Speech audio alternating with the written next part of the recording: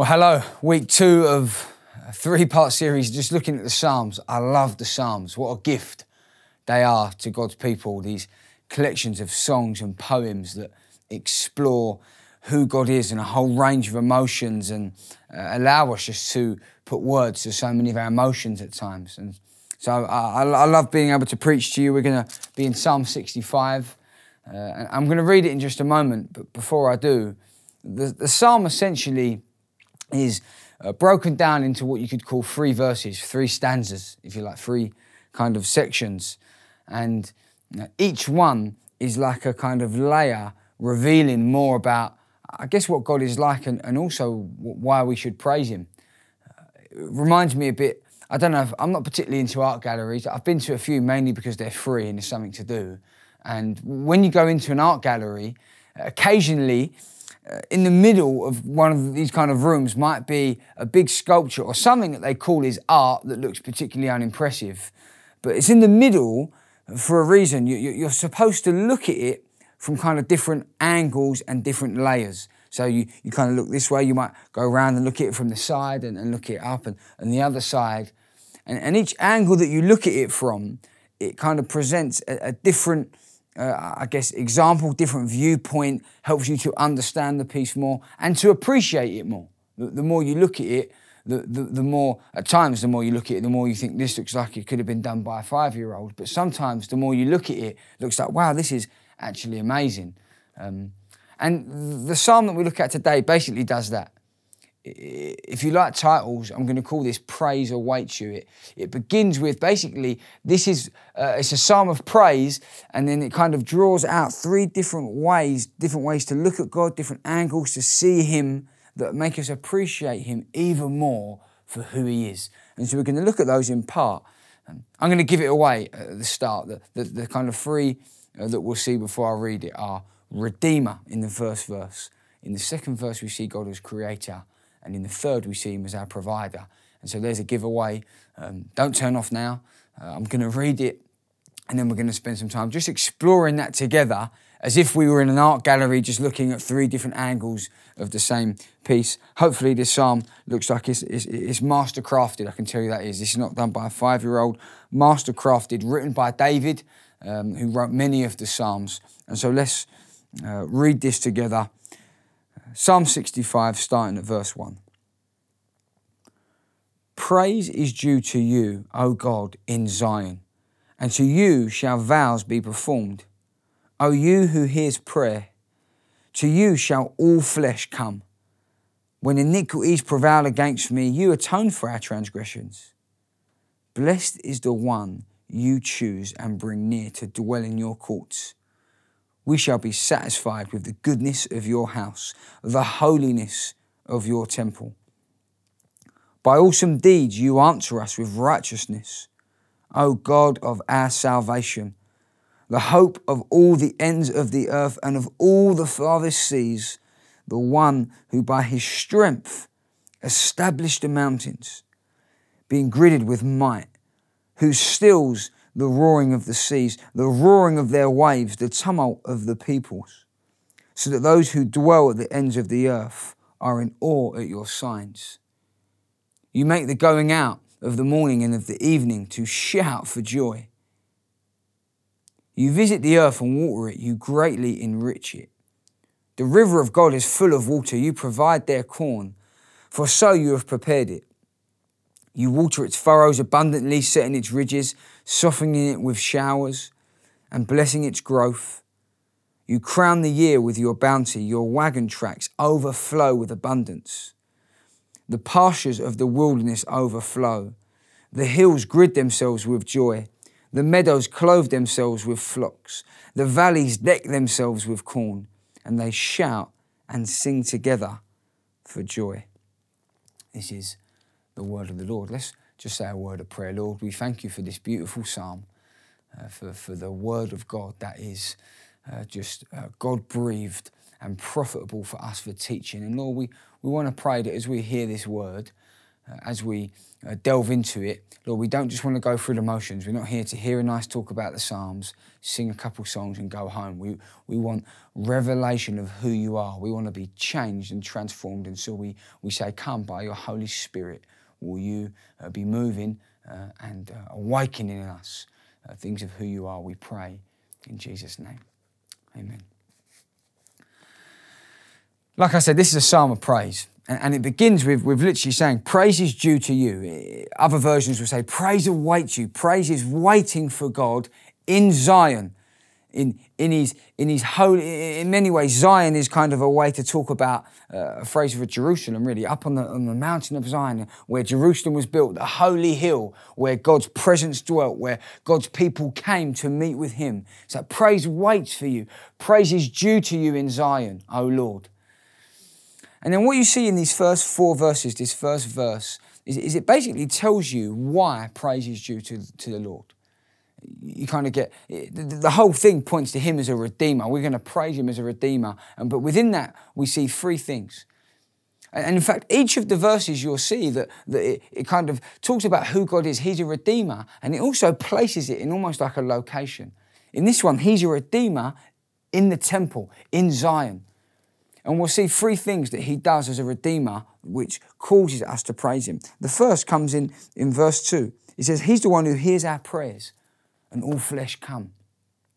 That we praise him. Why? God in heaven, God in Zion, hears the prayers of his people. Sometimes I talk with people and I think, God's not, I don't know if God's hearing my prayers. He really answering my prayer. God always answers prayer.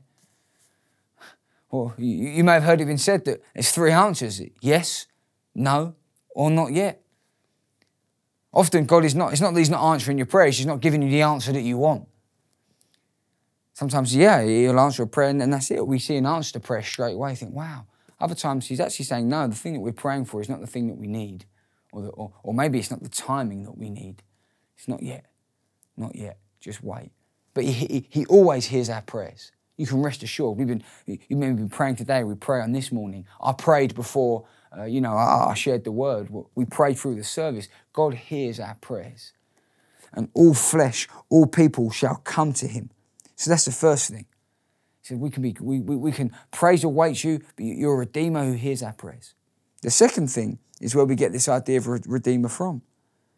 Because the second thing he does is he pardons sin.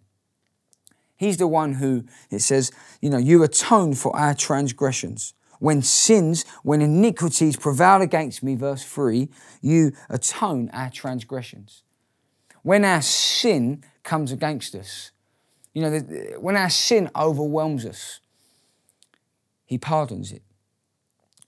I don't know if you've ever been in a situation where your sin, the things that you've done, they end up you begin to be overwhelmed by it because you're in a sticky situation and you know that you're there as a result of your sin. I share a trivial example that I shared with the young people at New Day actually last week. When I was about 14, 15, me and a few of my friends used to, we would go up to Trafalgar Square. I'd go down to Grove Park, get a train up to Charing Cross and spend the night up at Trafalgar Square in central London. But my mum wouldn't have wanted me doing that, so I told her I was going to Rob's house. And there was one occasion where we just completely gaffed it because we missed the train that we were supposed to get on to get back in time. We just missed it. And so we get another train and my mum calls me while I'm on the train. And no. I answer the phone. She says, where are you? It's really noisy. So, there's a few people at Rob's house tonight, Mum. There's a few people here. Oh, okay, well, let me give you a lift home. It's late. I say, no, don't. I mean, let me just say, whenever you got offered a lift home, you always take it. It's like, yeah, great. No, don't worry, Mum, we'll get the bus. No, I'll give you a lift home. No, you know what, Mum, I think Rob's mum actually mentioned she'll give us a lift home. So don't worry about it, you stay home. Well, let me speak to Rob's mum. I mean, my mum knew she weren't born yesterday. I say, no, Mum, Rob's mum's on the toilet. That's the best I could come up with. It's going like one lie after another. And she's like, okay, I'll wait. And in the end, I had to come clean. It's kind of, my lies were catching up with me and I had to suffer the consequences before I got home. I got a telling off. I think I couldn't go out for a little while. And that's a trivial example. But there's other examples where our sin gets us into mess and we can feel overwhelmed by it. Maybe even today you're thinking there's scenarios, situations, you're just feeling overwhelmed. It feels like it's prevailing against me. When we get like that, we have to be reminded of the truth that it says that our sin is atoned for, our sin is dealt with. And in those days, it would have been done at the temple. The temple was the place where sin got dealt with. You went to the temple, goats or lambs, bulls, they would have had their blood shed and sacrificed, and that blood would have dealt with your sin. You're atoned for. He's the God who atones for your sin. And what's even greater for us is that no longer is our sin dealt with at the temple. Now our sin's been dealt with at the cross. That Christ has atoned for our sin, that he has ransomed, he's redeemed us by laying down his life, by shedding his blood, that we no longer go to the temple and sacrifice animals, but we go to the cross. That our sin, past, present, future, has been dealt with, has been pardoned, has been atoned for when we turn to Christ. And so praise awaits him because he hears our prayers. He has pardoned our sin. And the final thing that it says that he's done is that he has satisfied our souls, verse 4, in this first verse. It says, you've satisfied us with the goodness of your house. We can praise and await him because there is nothing else that satisfies us as it is in dwelling in the house of the Lord. This time of year, many of us will be thinking about holidays. I got back from New Day. New Day's a tiring week. It's a fantastic week. God does amazing things. But for anyone who goes, it's tiring. And I found myself this week kind of daydreaming about how nice it would be to just have a week, maybe like lounging by the pool somewhere. I thought, oh, that'd be nice. You know, that'd be real satisfying. And listen, it would be for a week while I'm there. When you come home, suddenly it's a distant memory. We can look for things to think, oh, this will really satisfy me. Maybe there's things that we think, yeah, I find satisfaction in that. Even a good meal. You go and eat a good meal, I was satisfied until you're hungry again. All these things, they're temporary. But when we find satisfaction in the house of the Lord, dwelling in his house, it satisfies our soul permanently beyond anything else that could ever offer. And this is what David is getting at. He's going, praise awaits him. This is the first verse. Praise awaits him. Why? Because he hears our prayers. He atones my sin. He satisfies my soul. He's a redeemer. He's redeemed us. And because he's redeemed us, he calls us to himself. He even says that. It says that he's chose to bring us near to him to satisfy our souls. And so that's the first thing. Almost like that's the first thing we see. We turn up, we see this psalm, we see God. There's the first layer. He is our Redeemer. But then David wants to take us around to look at it from a different angle. Let's look at God. Let's look at the reasons why we should praise him. Let's take it from a different view. And this is where we get from verses 5 through to 8. He then wants to talk, he takes us outside of just the temple and of Israel, and he begins to talk about the ends of the earth. He says, your awesome deeds, God of salvation, hope goes to the end of the earth. He's now going to begin to talk about God as creator, not as redeemer, but as creator. And not just in the temple, just for the people of Israel, but to the ends of the earth, the creator of the whole world. Sometimes in church, when we talk about the world, it always becomes quite negative. I don't know if you've ever found that. It's kind of like, you know, we don't want to act like the world. You know, that's very worldly. You know, we're not of the, you know, we're in the world, we're not of the world. Sometimes it can be a negative sense. Here, sometimes when you've got to think about the world, we also got to remember that God created the entire world. He's the creator of it all to the ends of the very earth. And so now we get this image of him as creator. And again, we see that kind of played out in 3 things I think David can pull out for us. There's a lot of 3s today. The first thing is in verse 6. As a creator, it says that he established the mountains. So the first thing he does is he fixes mountains. And let's just stop there for a moment. I don't know if you've been to many mountains. Andrew's book, God of All Things, Andrew Wilson, in it he talks about this mountain that I've kind of just written down here. It's called Kanchenjunga. Kanchenjunga. Have a go at saying that now, wherever you are. Kanchenjunga. Now have a go at spelling it. Yeah, not so easy. It's quite a fascinating mountain because it's actually the 3rd biggest mountain in the world, highest peak. You have Everest. You know, and then I think there's some other big mountain in Asia, D2 or something like that, something K2 I think it is. And then the 3rd one is this mountain, Kanchenjunga, and you think, well, why is it? It's not particularly well known. Well, part of it is because some of the first people to discover it made a promise to the local monarchy there that it would remain untouched, to preserve it. It's these beautiful 5 peaks. In fact, there's an image of it here. You see these beautiful 5 peaks. It's untouched, it's majestic. You just think, wow, it's so other. And when you see these big mountains like that, they're so other, they're so different. In fact, Everest, like when man looks at Everest, there's only 5,000 people they predict have actually got to the top of Everest, to the real summit. 300 people known die trying. Of all the billions of people in the world, there's only 5,000 have managed to get up there. But you look at it, you look at the bottom of that mountain and it's like, wow, look at that. That is just majestic and other. I want to scale it and climb it. And then we read Psalms like this, we're reminded that he's the one who established the mountains. Elsewhere in the Psalms, it says he measures mountains in his hands. This is supposed to conjure up the grandeur and the kind of awe of mountaintops that you look at, be surrounded by mountains. I think, no, he's the one who holds mountains in his hands. He's the one who literally established the mountains by his strength. He's the creator of mountains. And so that's the first thing. The second thing in the next verse is that he's the one who stills the roaring seas. Makes mountains, stills seas. I've only ever been in one storm, like out at sea. And I mean, out at sea, the only seas I've ever been on boats is the English Channel, right? But there's one time I'm a teacher on a school trip and I'm coming back from France to the UK, to Dover, I guess, and we come in and it starts to get real choppy. It's about February time. I think it's half term, February. And so I venture out onto the deck. I thought, let me just go and see what's going on out here. I immediately regretted it. I'm not particularly a nauseous person, but it just took me the wrong way. I was in a heap of trouble. And then you've got kids around you, so you have to kind of try and sort of, firm it and trying to kind of play it cool. I'm okay. Then announcements start coming. We need everyone to come off the deck. And it's funny because everywhere you look, there was like people basically throwing up around, just making it worse. And for a very brief moment, you start to get a little bit scared.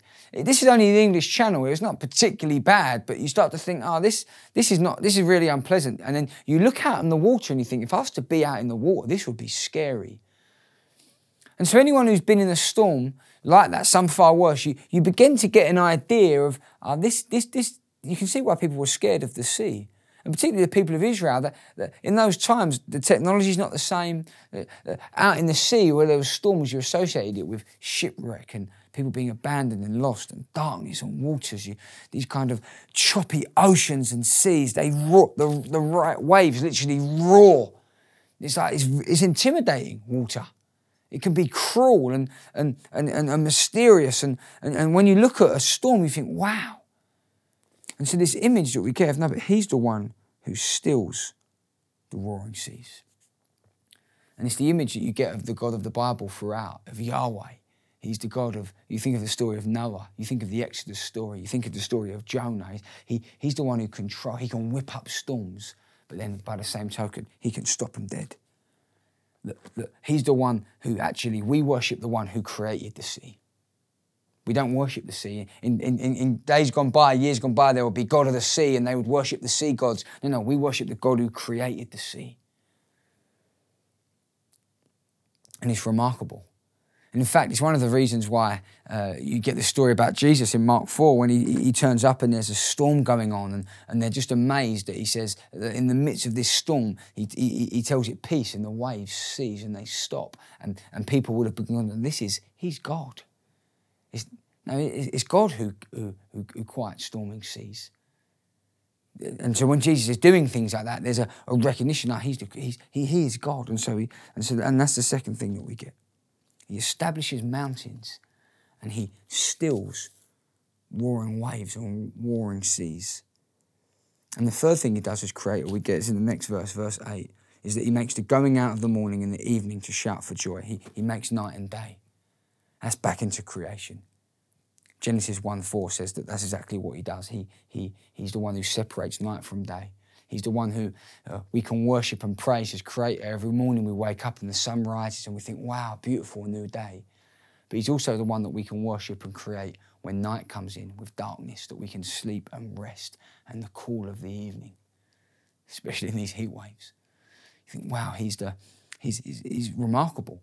And so he's the creator who mountains and seas, but he's the one who each day we can say, yeah, he's the one who made this day. Each night as it comes to a close, he's the one who's drawn this day to a close. And so we worship him not only as our Redeemer, but we worship him as Creator. And that brings us to our third verse. The third stanza then wants to take us another layer. So we've seen one, we've seen two, let's look at the third. And the third is him as our provider. Verses 9 through 13, that God is a provider for us.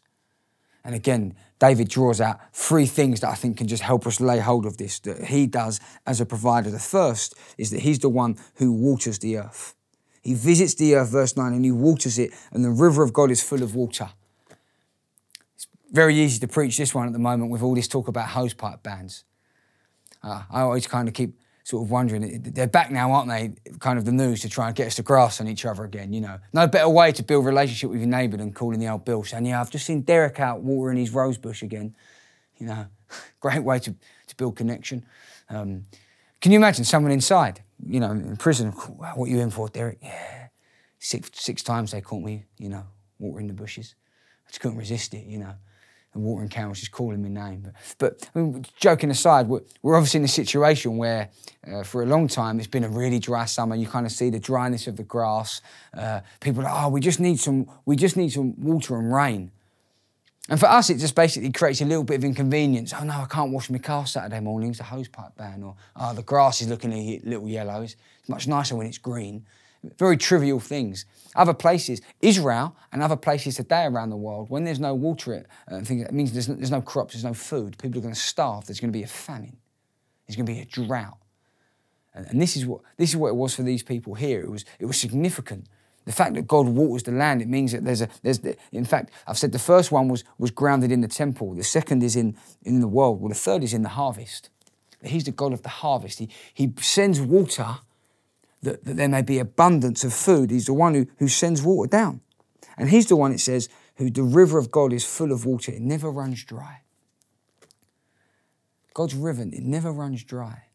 He's never he's the God of resource. He's never out of resource. Been lots of talk. Thames Water, yeah, our reservoirs, they're running low. We're going to put in a ban because they're running low. We want to make sure we've got stock. God's not in heaven thinking that. He never runs dry. He's the God of abundance. He's the God of resource. And this is the image he's creating of him here. And he's the provider. He provides. He waters the earth. Whenever you watch those kind of David Attenborough type shows, those sort of National Geographic type, and they show like the different stage of creation, so some people use those to almost say like, oh yeah, it's proof that there's no God. And you look at them and you think, you absurd. The more you watch those things, the more it just points to this beautiful creator and beautiful provider who tilted things and provides seas and oceans and waters and in just the right way for us to thrive. He waters the earth because it's his. That's what it says. He visits the earth. How? With his water. Showers of blessing. It's the first thing. The second thing in this third verse is he says he crowns it with bounty. He basically provides grain. He waters the earth and he provides grain for the earth. Those were the two essentials for people back then. Water and grain, that's like what would be your bread and butter, literally how you lived. And you get this beautiful image, I love it. It says he crowns the year with bounty, wagon tracks overflow. In our kind of supermarket society, we don't tend to think like this because we just go to the shops. But in those days, you kind of picture a farmer on a wagon and he's coming down and this wagon is just overflowing with sacks of grain, and there's abundance and it's flowing over, and you can imagine people think that is a reason to rejoice. There is grain coming. It's a remarkable image that he paints. And it's just the second thing. We get this grain that overflows. And the third thing is he says that he keeps the earth fruitful. The pastures of the wilderness, verse 12, overflow. The hills grid themselves with joy. Meadows clothe themselves with flocks. He's the one who simply, he provides. The earth is fruitful because of the Lord. Could remind you of Psalm 24:1, that the earth is the Lord's and everything thereof. Everything in it is the Lord's. The earth is fruitful because of who he is, because he provides. He's a provider who's provided food and grain and water and pasture and mountains and seas and everything in the Lord, in the earth. He's the provider of it. And because of that, it all points to what he says, that all creation, all these things, they shout, verse 13, and they sing together for joy. That all of these things point back to him. All of these things comes back to the verse. Praise is due to you, O God, in Zion. And the final verse, and they shout for joy and they sing together. And so the whole thing, all of it points back. Or the more you look at this sculpture, the more you look at the different ways that he is, the more it points us back to say, praise belongs to you. You are deserving of praise. We want to sing and shout for joy because of who you are. Because you are the Redeemer who hears our prayers and pardons our sin and satisfies our souls. You are the Creator who fixes mountains and calms seas and brings in day and night. And you are our provider who waters the earth and provides it with grain. And you've provided for the earth to be bountiful in every way. All of it points us back to him, the maker of heaven and earth. Jesus Christ, we want to worship you. We thank you that you are the one who was, who is, and is to come. And Lord, we want to pour out our praise to you, the maker of heaven and earth. We want to pour out our praise to you to say you are the Redeemer. You've redeemed our lives from the pit. You are the creator of all, and you provide for us time and time and time again. And we worship you. We pray to you. It stirs our heart to praise and give you glory and adoration and thanks. And so we pray, will you continue to reveal more of yourself to us, even in this very time that we have, will you reveal more of yourself to us and stir our hearts to praise you again. In Jesus' name we pray. Amen.